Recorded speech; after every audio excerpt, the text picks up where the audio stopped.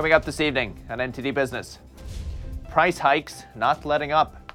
Another inflation indicator flashing red. Food and energy seeing significant gains.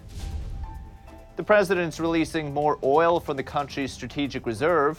What are the risks, and will it actually bring down gas prices? Businesses short on staff face a big challenge. U.S. workers failing drug tests at the highest rate in 20 years. That and more coming up on NTD Business. Great to have you with us. Paul Graney here, live from New York City. Another day, another dire inflation reading. The thing the Fed uses to measure inflation, core PCE, just hit a 40-year high, 40 years. It's up 5.4% over the past 12 months. That's 3 times higher than the Fed's target. Core PCE doesn't include food and energy, but if you add them in, inflation is significantly higher. That means food and gas prices, basic essentials, are rising even faster than other things. The Fed initially dismissed inflation as a short-term problem caused by supply chain issues, but since then, it shifted to damage control, raising interest rates modestly after a long stretch of ultra-easy money policies. Markets expect the Fed to continue to raise rates at each of the remaining 6 meetings this year. And today, denting hopes of some gas price relief, OPEC+, which includes Russia, said today it's sticking to its existing production plans, not going to ramp it up any faster. But President Biden has a new plan which includes releasing more oil from the country's strategic reserve. The White House is also coordinating with other countries who will also release their reserves. Here's the president today. Today, I'm authorizing the release of 1 million barrels per day for the next 6 months, over 180 million barrels from the Strategic Petroleum Reserve. This is a wartime bridge to increase oil supply until production ramps up later this year. And it is by far the largest release of our national reserve in our history. This is the third time the Biden administration has tapped into the Strategic Petroleum Reserve, or SPR, in the past 6 months. The U.S. consumes about 20 million barrels a day, so the total release is about 9 days of that. In response to the news, West Virginia Senator Joe Manchin said while the move could provide a temporary relief, it's not a long-term solution.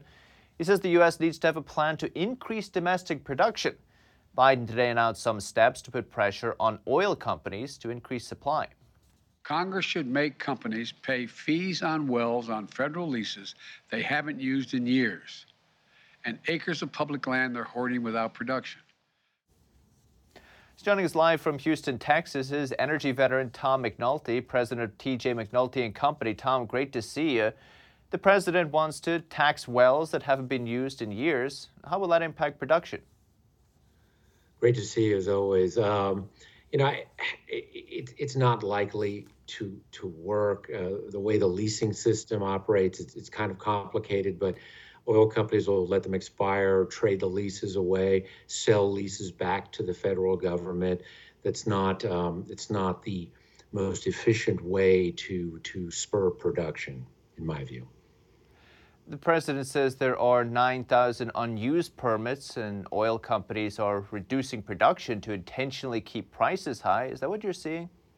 No, the number's about right. The EIA, it's very public data. It's over 9,000. That's technically correct. Production is increasing in the United States. It has been increasing. We've talked about this a couple of times. The completion numbers are going up. The rig count is going up. I don't actually know of any producers in my universe that are lowering production. It may be a question of how fast and the velocity, but there are other reasons for the constraints, such as infrastructure. Because it would be a significant collusion if all of the independent and bigger oil producers, everyone was colluding to not produce at the same time to just keep prices high, right? Yeah, I don't know how that would be mechanically even possible. Remember, it is a commodity market, a global commodity market. Most, if not all, producers are what we would call a price taker. When oil is 30, 32, 35, that's what they sell it for. I just don't see that. And there's too much scrutiny and risk. Our country has, laws, Department of Justice. I mean, that's not the kind of thing that, in my opinion, you could actually get away with particularly easily. It's just not realistic. The president says there is nothing standing in the way of domestic oil production. I assume he means the government is not standing in the way. You feel that's the case? It's a mixture of factors. It's not entirely true. There are shortages in the oil patch, in steel, labor, manpower shortages. There may even, in some cases, be some shortages around the frac sand, the proppants used for hydraulic fracturing. But keep in mind, when you produce oil and gas, you have to move it to market through pipelines, gathering systems and pipelines. And there have been a lot of permits that have been held up or blocked, litigation, the blocking of a variety of pipelines, for example, moving natural gas into the Northeast. So that is an obstacle because you don't produce if you can't move oil and gas to where it needs to go. So there are market factors and regulatory factors. On the the release from the strategic reserve, number one, will it have any impact on prices? And number two, is there a national security risk here? Yeah, it's tricky. That the SPR was created for geopolitical national security reasons, as most people know, for price shocks caused by things like wars. Theoretically, what's happening in Ukraine and Europe is the type of thing you would have it for, but it's very tactical. It can't last for that long. What we've heard today is about a 6-month plan. 1 million barrels a day is a meaningful number, but the refinery complex has to be able to absorb it and turn it into gasoline, diesel, and jet fuel. I don't know how fast they can absorb the 1 million barrels, how quickly. I think it'll have a bit of an impact. I mean, oil traded down today, but if you look at the gasoline contract, it traded down as well, but by less. My guess is it'll be measured in, I'm thinking, cents, rather than dollars if there is relief. It's kind of a custom, Tom, when we have you here, we ask, where do you see gas prices are going to go over the next 8 to 12 months? Gasoline prices at the pump. Yeah, I mean, I think the averages are in the 4s now, but in some states they're much higher. So it's a tricky number. It's averaged over many different markets in different states. I'd expect there to be perhaps a little bit of relief, a little bit of trading down in the near term, but I don't expect to see the regular, which is called the RBOB or RBOB contract, to trade below 4 for a while. Wow, incredible. Tom McNulty, TJ McNulty & Co. Appreciate it. Thank you. Hey, thank you. Have a good night. Thank you. And drivers are not the only ones hurt by high oil prices. Farmers, who use a lot of diesel fuel, they're also feeling the pinch. What does that mean for food prices? Diddy's Colin Fredrickson has more. Until February, diesel had been under $4 a gallon for almost 8 years, but that trend has now been broken. Prices have almost doubled and increased to nearly $5 a gallon for diesel. That has definitely made an impact on our operation. Ryan Goodman is a cattle farmer who uses diesel to deliver hay and inspect his cows. If diesel fuel and gasoline fuel prices remain high for an extended amount of time, it could have an incremental increase on food prices. The latest data shows diesel prices rising steadily from the beginning of the year and then surging after the conflict started in Ukraine. While gasoline is generally used for cars, diesel fuel is generally used for more industrial vehicles, such as those used in farming. Many different farmers that are raising crops and are out in the fields, and these higher fuel prices are impacting everyone. For a lot of them, it's the start of the growing season and they're getting ready to start planting. Bob Bilbrook is the CEO of Capture, a business consultancy. Bilbrook's family once owned a fueling company, and he's surprised diesel costs are rising like this. Diesel fuel is heavier and less volatile than gasoline, which makes it simpler to refine from crude oil, which is usually why the refinery has less labor and other costs involved. Diesel is more efficient than gasoline because it has more power in every gallon. However, diesel-powered vehicles tend to cost more. Colin Fredrickson, NTD News. And Vladimir Putin today signed a decree that all, quote, unfriendly countries pay for Russian energy in rubles, not euros or dollars. This despite Europe claiming this morning that Russia was backing off. Putin told buyers to open ruble accounts in Russian banks because if you don't comply by Friday, your existing contracts will be terminated. Remember, 40% of Europe's gas supply comes from Russia, so Russia has some leverage here. Putin says he's not running a charity and claims euro and dollar payments could be frozen under the traditional payment setup. Europe has insisted it will not pay in rubles, but the ruble had a good day today against the dollar, fell to historic lows after the invasion, but has since recovered. So joining us to discuss is Christopher Vecchio. He's a senior strategist with IG Group's Daily FX. Chris, great to see you. Good to see you, Paul. Thanks for having me on. Chris, is there a connection between Putin demanding to be paid for energy in rubles and the ruble strengthening?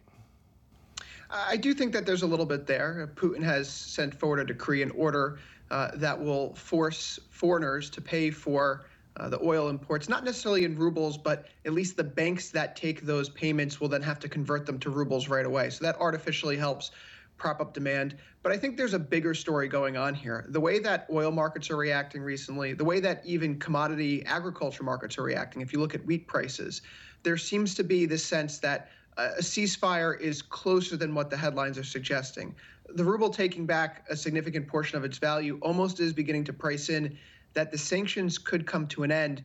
We've heard from the European Union, from the UK, that should the war end, should this invasion of Ukraine end, then the sanctions would be lifted rather quickly. So I do think that there is a market vote here suggesting that perhaps some better days may be ahead for both the Russian economy, for the Ukrainian people, and for the global financial system.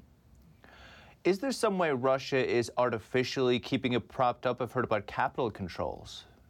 Yes, that's part of it. After the sanctions were put into place at the end of February, the Russian central bank moved forward with effectively doubling their main interest rate up to 20%. There are also limitations on how many rubles various customers can withdraw from banks, and foreigners are prohibited from selling their assets that are held in Russia. So this has the effect of stemming flows outside of the country, prevents people from selling their ruble-denominated assets and converting them into euros or US dollars. And as a result, that insulates the ruble ever so slightly from what has been a very negative impact, broadly speaking, from the sanctions. A couple of points on that. How long can Russia stay with 20% interest rates? Well, it needs to, because inflation is running so high there. The official measures aren't necessarily to be trusted right now because we're in such a unique situation. But even the week-over-week inflation gauges coming out of Russia show, 1.5%, 2% week-over-week inflation. That's very high. You're talking about easily over 50% per year in terms of inflation, were this to be sustained for a considerable period of time. So Russia needs to do this. They need to give their domestic consumer base, their domestic business base, a reason to keep their rubles in rubles as opposed to trying to convert them to other currencies. And so it is a necessary measure to help try to stem some of this inflation. What happens when Russia loosens up those restrictions a little, allows people to convert more of the rubles? I do think that's part of the reason why we can't necessarily say that the Russian ruble crisis is over yet, because as soon as the sanctions are lifted, you are probably going to see a large contingent of the population move to diversify their own personal financial holdings. That means converting the rubles into euros, into US dollars, perhaps even buying gold. I think that you'll have a lot of individuals also looking into the crypto space. That way they can easily move their funds abroad if necessary, should they decide to leave the country. Chris Vecchio, IG Group's Daily FX. Appreciate it. Thank you. Thanks for having me. And American consumers are holding steady in their spending. It's mostly because things are more expensive now. Spending rose just 0.2% for the month before, but if you adjust it for inflation, spending actually fell. Consumer spending accounts for over 2/3 of the U.S. economy, so it's important. Meanwhile, businesses are still short on workers and they're holding on to what they have. We aren't seeing many layoffs. Unemployment benefit claims rose 14,000 last week, coming in at 202,000, but that's still well below the pre-pandemic average. We'll get another look at the health of the jobs market tomorrow when the Labor Department releases its monthly jobs report. And so with so many jobs available, getting hired is supposed to be easy, but not if you start by failing the drug test. A new study shows positive drug tests among U.S. workers are at their highest levels in decades. NTD's Phil Zoe has the story. Positive rates for marijuana went up 9% from 2020 to 2021, and positive drug tests overall are at a 20-year high. 2 out of 3 American adults struggle with loneliness. It's the fastest growing epidemic on our planet. I spoke with human connections expert Uni Turretini. She says the CCP virus pandemic only made things worse. So there's a lot of disconnection, there's a lot of distrust, and distrust fuels loneliness, which again fuels addiction. Ira Wolf runs a recruitment firm that helps hundreds of companies hire new workers. I'm not sure we would be talking about it if there weren't labor shortages. Wolf says every time we are short on workers, employers lower the bar and lower the screening requirements. Each time we've already lost two of our big clients because they've said, we just can't afford to test anybody. We're going to essentially hire warm bodies and people who can fog a mirror. Wolf says many companies still have zero tolerance for drug use, but it's getting hard because drugs like marijuana have been legalized in up to 18 states now. And I think it's always better and more satisfying for each one of us to have connection with other people than with substances. Positive rates for cocaine use also went up by 5% from 2020 to 2021. Phil Zhou, NTD News, New York. And on Wall Street today, stocks closed out the first quarter on a down note with its biggest quarterly decline in 2 years. Investors may be still worried about the continuing war in Ukraine or inflation. For the day, the Dow fell 550 points, 1 0.6%. The S&P 500 lost 72 points, also 1 0.6%. The Nasdaq lost 222 points, 1.5% today. For the first time since 2020, activity in both the Chinese manufacturing and services sectors shrank together. China is still facing high numbers of virus cases and tough restrictions. Official stats show manufacturing fell 0.7 percentage points in February, and the non-manufacturing PMI dropped into contraction too. The last time we saw both indexes simultaneously below the 50 mark, which separates contraction from growth, was in February 2020. At that time, authorities were racing to tame the spread of COVID-19 in Wuhan. It was Wuhan then, and it's Shanghai now. The city is entering the second phase of its lockdown. They'll lock down the western part of the city, which has around 16 million residents. That's how the locals holding up under the strict measures. NTD's Don Ma has more. This is the most severe lockdown in China since 2020. Empty streets, roads, and freeways are reminiscent of when the city of Wuhan went into lockdown. Similar things are happening again in Shanghai. Residents emptied shelves and hoarded groceries ahead of the lockdown. Long lines formed at some supermarkets in the Puxi area. And those who didn't stock up are suffering. An international student currently stuck at home says he's running low on food. Let's take a look at my supplies. I still have some cereals left, not much, but some fruits. I only have this lemon. I have some flour, but unfortunately the milk is expired, so I can't make pancakes, maybe with water. So my supplies are extremely scarce. Like, I feed mostly on things that have been left by my previous roommates who moved out and they forgot to throw away, like some, leftover pasta, like that was left in a bag, or some old instant noodles, those kind of things.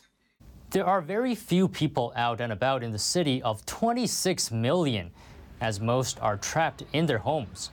And you are like in a cage. I just woke up and my compound was surrounded with the fence, and that's it.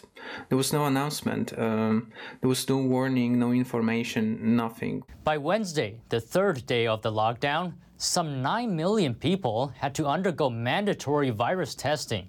When they do the PCR test, they just hit your door and yell something in Chinese, which I don't even understand.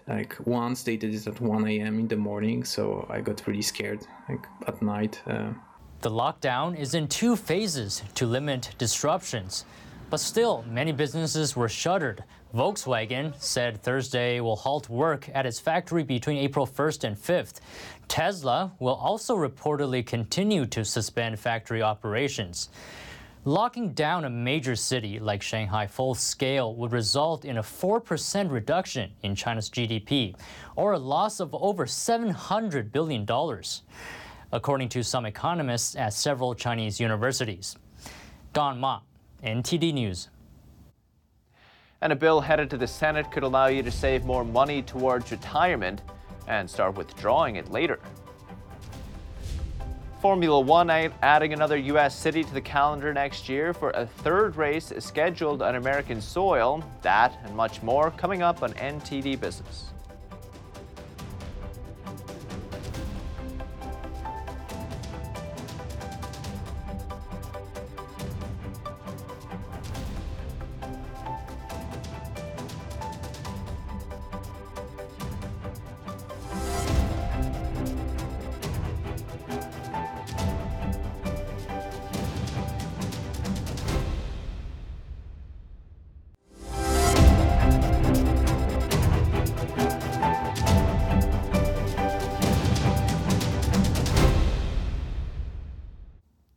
Welcome back.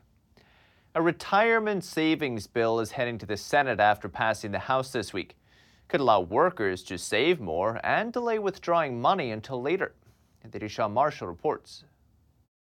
The House of Representatives has passed a bill that aims to improve the retirement savings system for U.S. workers. The Secure Act 2.0 expands on the first Secure Act passed in 2019. Currently, people who save money in 401k and retirement accounts must begin withdrawing money and paying any taxes due on it when they turn 72. The bill would raise the age to 73 this year, 74 in 2030, and 75 in 2033. Bruce Hyde is a wealth advisor at Roundtable Wealth Management. He thought this was one of the best parts of the bill for older people. The bill would also allow people nearing retirement to contribute more. For older participants, age 62 to 64, it's going to go as high as an additional $10,000 you can contribute to these plans once it gets phased in over time. So your ability to, if you haven't done it already, in your later in life, you can actually start to build those balances up and catch up, if you will. I asked him how this bill could help younger generations. There's automatic enrollment for the employees, which is, again, a great way for people to save, especially for people who, for one reason or another, maybe they're lazy or whatever, they just don't end up enrolling. This is a great way to help people and almost force people to save for the retirement. Student loan borrowers would also benefit from this bill by letting employers contribute to workers' retirement accounts when those employees make student loan payments. A company could match the amount a worker puts toward their student loan debt and donate that to their 401k. $100 towards the debt would equal $100 from the company. The bill also allows companies to offer employees a small cash bonus or gift card for signing up, just an extra incentive to get people more focused on saving for retirement. The bill now heads to the Senate. More possible action in April. Sean Marshall, NTD News. And a businesswoman in Hawaii is suing the Biden administration for hurting her business by banning swimming with spinner dolphins. The woman's lawyer argues swimming with dolphins is essential to the livelihoods of many Hawaiians and contributes a lot to the state's economy, which relies on tourism. According to the lawyers, a low-level federal official in the National Marine Fisheries Service issued the new regulation, but they say he had no authority to make the rule. The ban says humans, vessels, or any objects cannot come within 50 yards of the dolphins. It says that equals to harassment under federal law because they could alter the dolphins' natural behavior. And Formula One will light up Las Vegas on Saturday night in November 2023 as the streets of the city are taken over by the fastest cars and the most famous drivers in the world. Look this iconic backdrop, and there is nowhere better for F1 to be here. It's impressive. And in November 2023, the best racing on the planet will be on the street of Las Vegas under these lights. It'll be amazing. For us, this is a perfect partnership. We know the economic impact that Formula One is going to have on this community is enormous. We are anticipating 170,000 visitors to town to watch this race. They will accommodate 400,000 room nights, which is absolutely amazing. The Las Vegas Grand Prix track will see drivers roar past landmarks such as the Bellagio fountains and Caesar's Palace. The sport previously struggled to make inroads in the United States, but its popularity has been surging. This year, the U.S. will host the Miami Grand Prix in May and the United States Grand Prix in Austin in October. Popular Netflix docuseries Drive to Survive has also turbocharged interest. Next year's race marks the return of Formula One to Las Vegas, which was the site of the Caesars Palace Grand Prix in the early 1980s. And after 42 years as the top dog, a record-breaking roller coaster is set to re-break its own world record. Let's take a look. The world's longest roller coaster just got even longer. Since 1979, the Beast at Cincinnati, Ohio's Kings Island Amusement Park has held the Guinness World Record for the world's longest roller coaster. I've been on this thing, let me tell you. It's no joke. The ride lasts over 4 minutes. It's really long. 7,359 feet long to be exact. At least that was until the park did some off-season retracking work, which the park's peeps say resulted in an extra 2 feet of total track length. Which means after holding onto its laurels for a lengthy 42 years straight, at a newly revised 7,361 feet long, the Beast will end up breaking its own world record when it reopens in May. A proposed memorial tourist park in Maine could be the future site of the world's tallest flagpole. The 2,500-acre project called Flagpole of Freedom Park would be centered around a massive 1,461-foot pillar waving a giant American flag. That would make it a flagpole taller than the Empire State Building. The park would also feature a 9-mile-long memorial wall honoring all of America's veterans, as well as other tourist attractions. The $1 billion project still has to clear a ton of red tape, but is already in the planning phases, with a targeted completion date of July 4th, 2026, just in time for America's 250th birthday. That's the latest from the NTD Business team and myself, Paul Graney. Can still catch NTD Evening News with Stephanie Cox. That's at 6:30 p.m. Eastern. You can follow me on Twitter, too, if you're there. For NTD Business, it's all for today. Thank you for watching. We'll see you tomorrow.